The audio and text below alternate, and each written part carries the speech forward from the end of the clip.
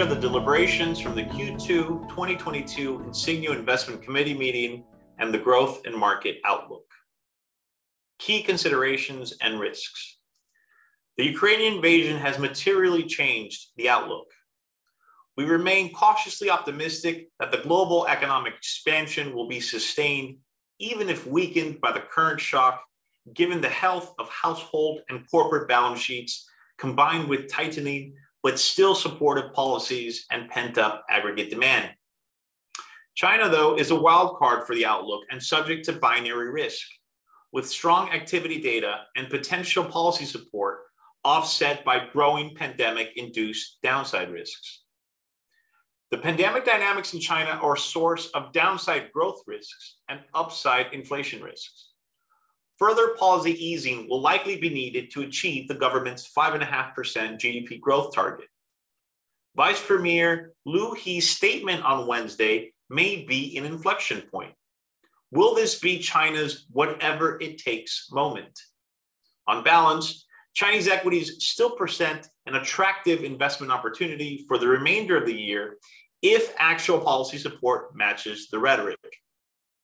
For the Fed meeting, we now see one 25 basis point rate hike at the March meeting and one rate hike per meeting this year. In other words, another 150 basis points of Fed rate hikes for the remainder of 2022. And the Fed itself has said that the terminal Fed funds rate of 2.75 won't be achieved until 2024. Given current expectations, the Fed would need to tighten more aggressively to generate a hawkish surprise for markets. In our view, the Fed will probably tighten in line with current market expectations. US equities should still generate a real positive return between now and the end of the year. Value will continue to outperform growth. What are the biggest risks to our view? Broadening wage pressures in the US labor market, prompting the Fed to turn more hawkish. There's also geopolitical risk, the Ukrainian escalation and/or the Iran-Israel covert campaign escalation. So what are the committee's recommendations?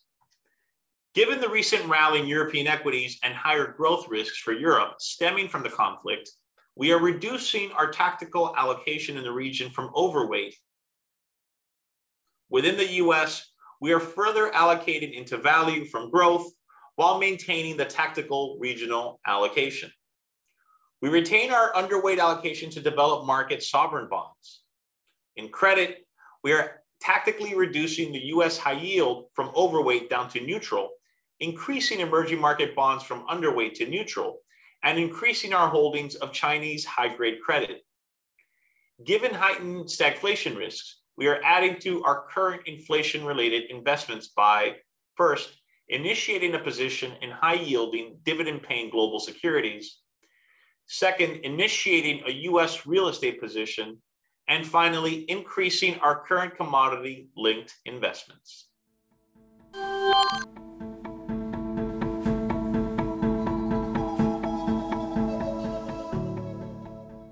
This presentation is for general information only and does not contain and is not to be taken as containing any securities advice, recommendation, offer, or invitation to subscribe for or purchase or redemption of any securities regarding Insignio.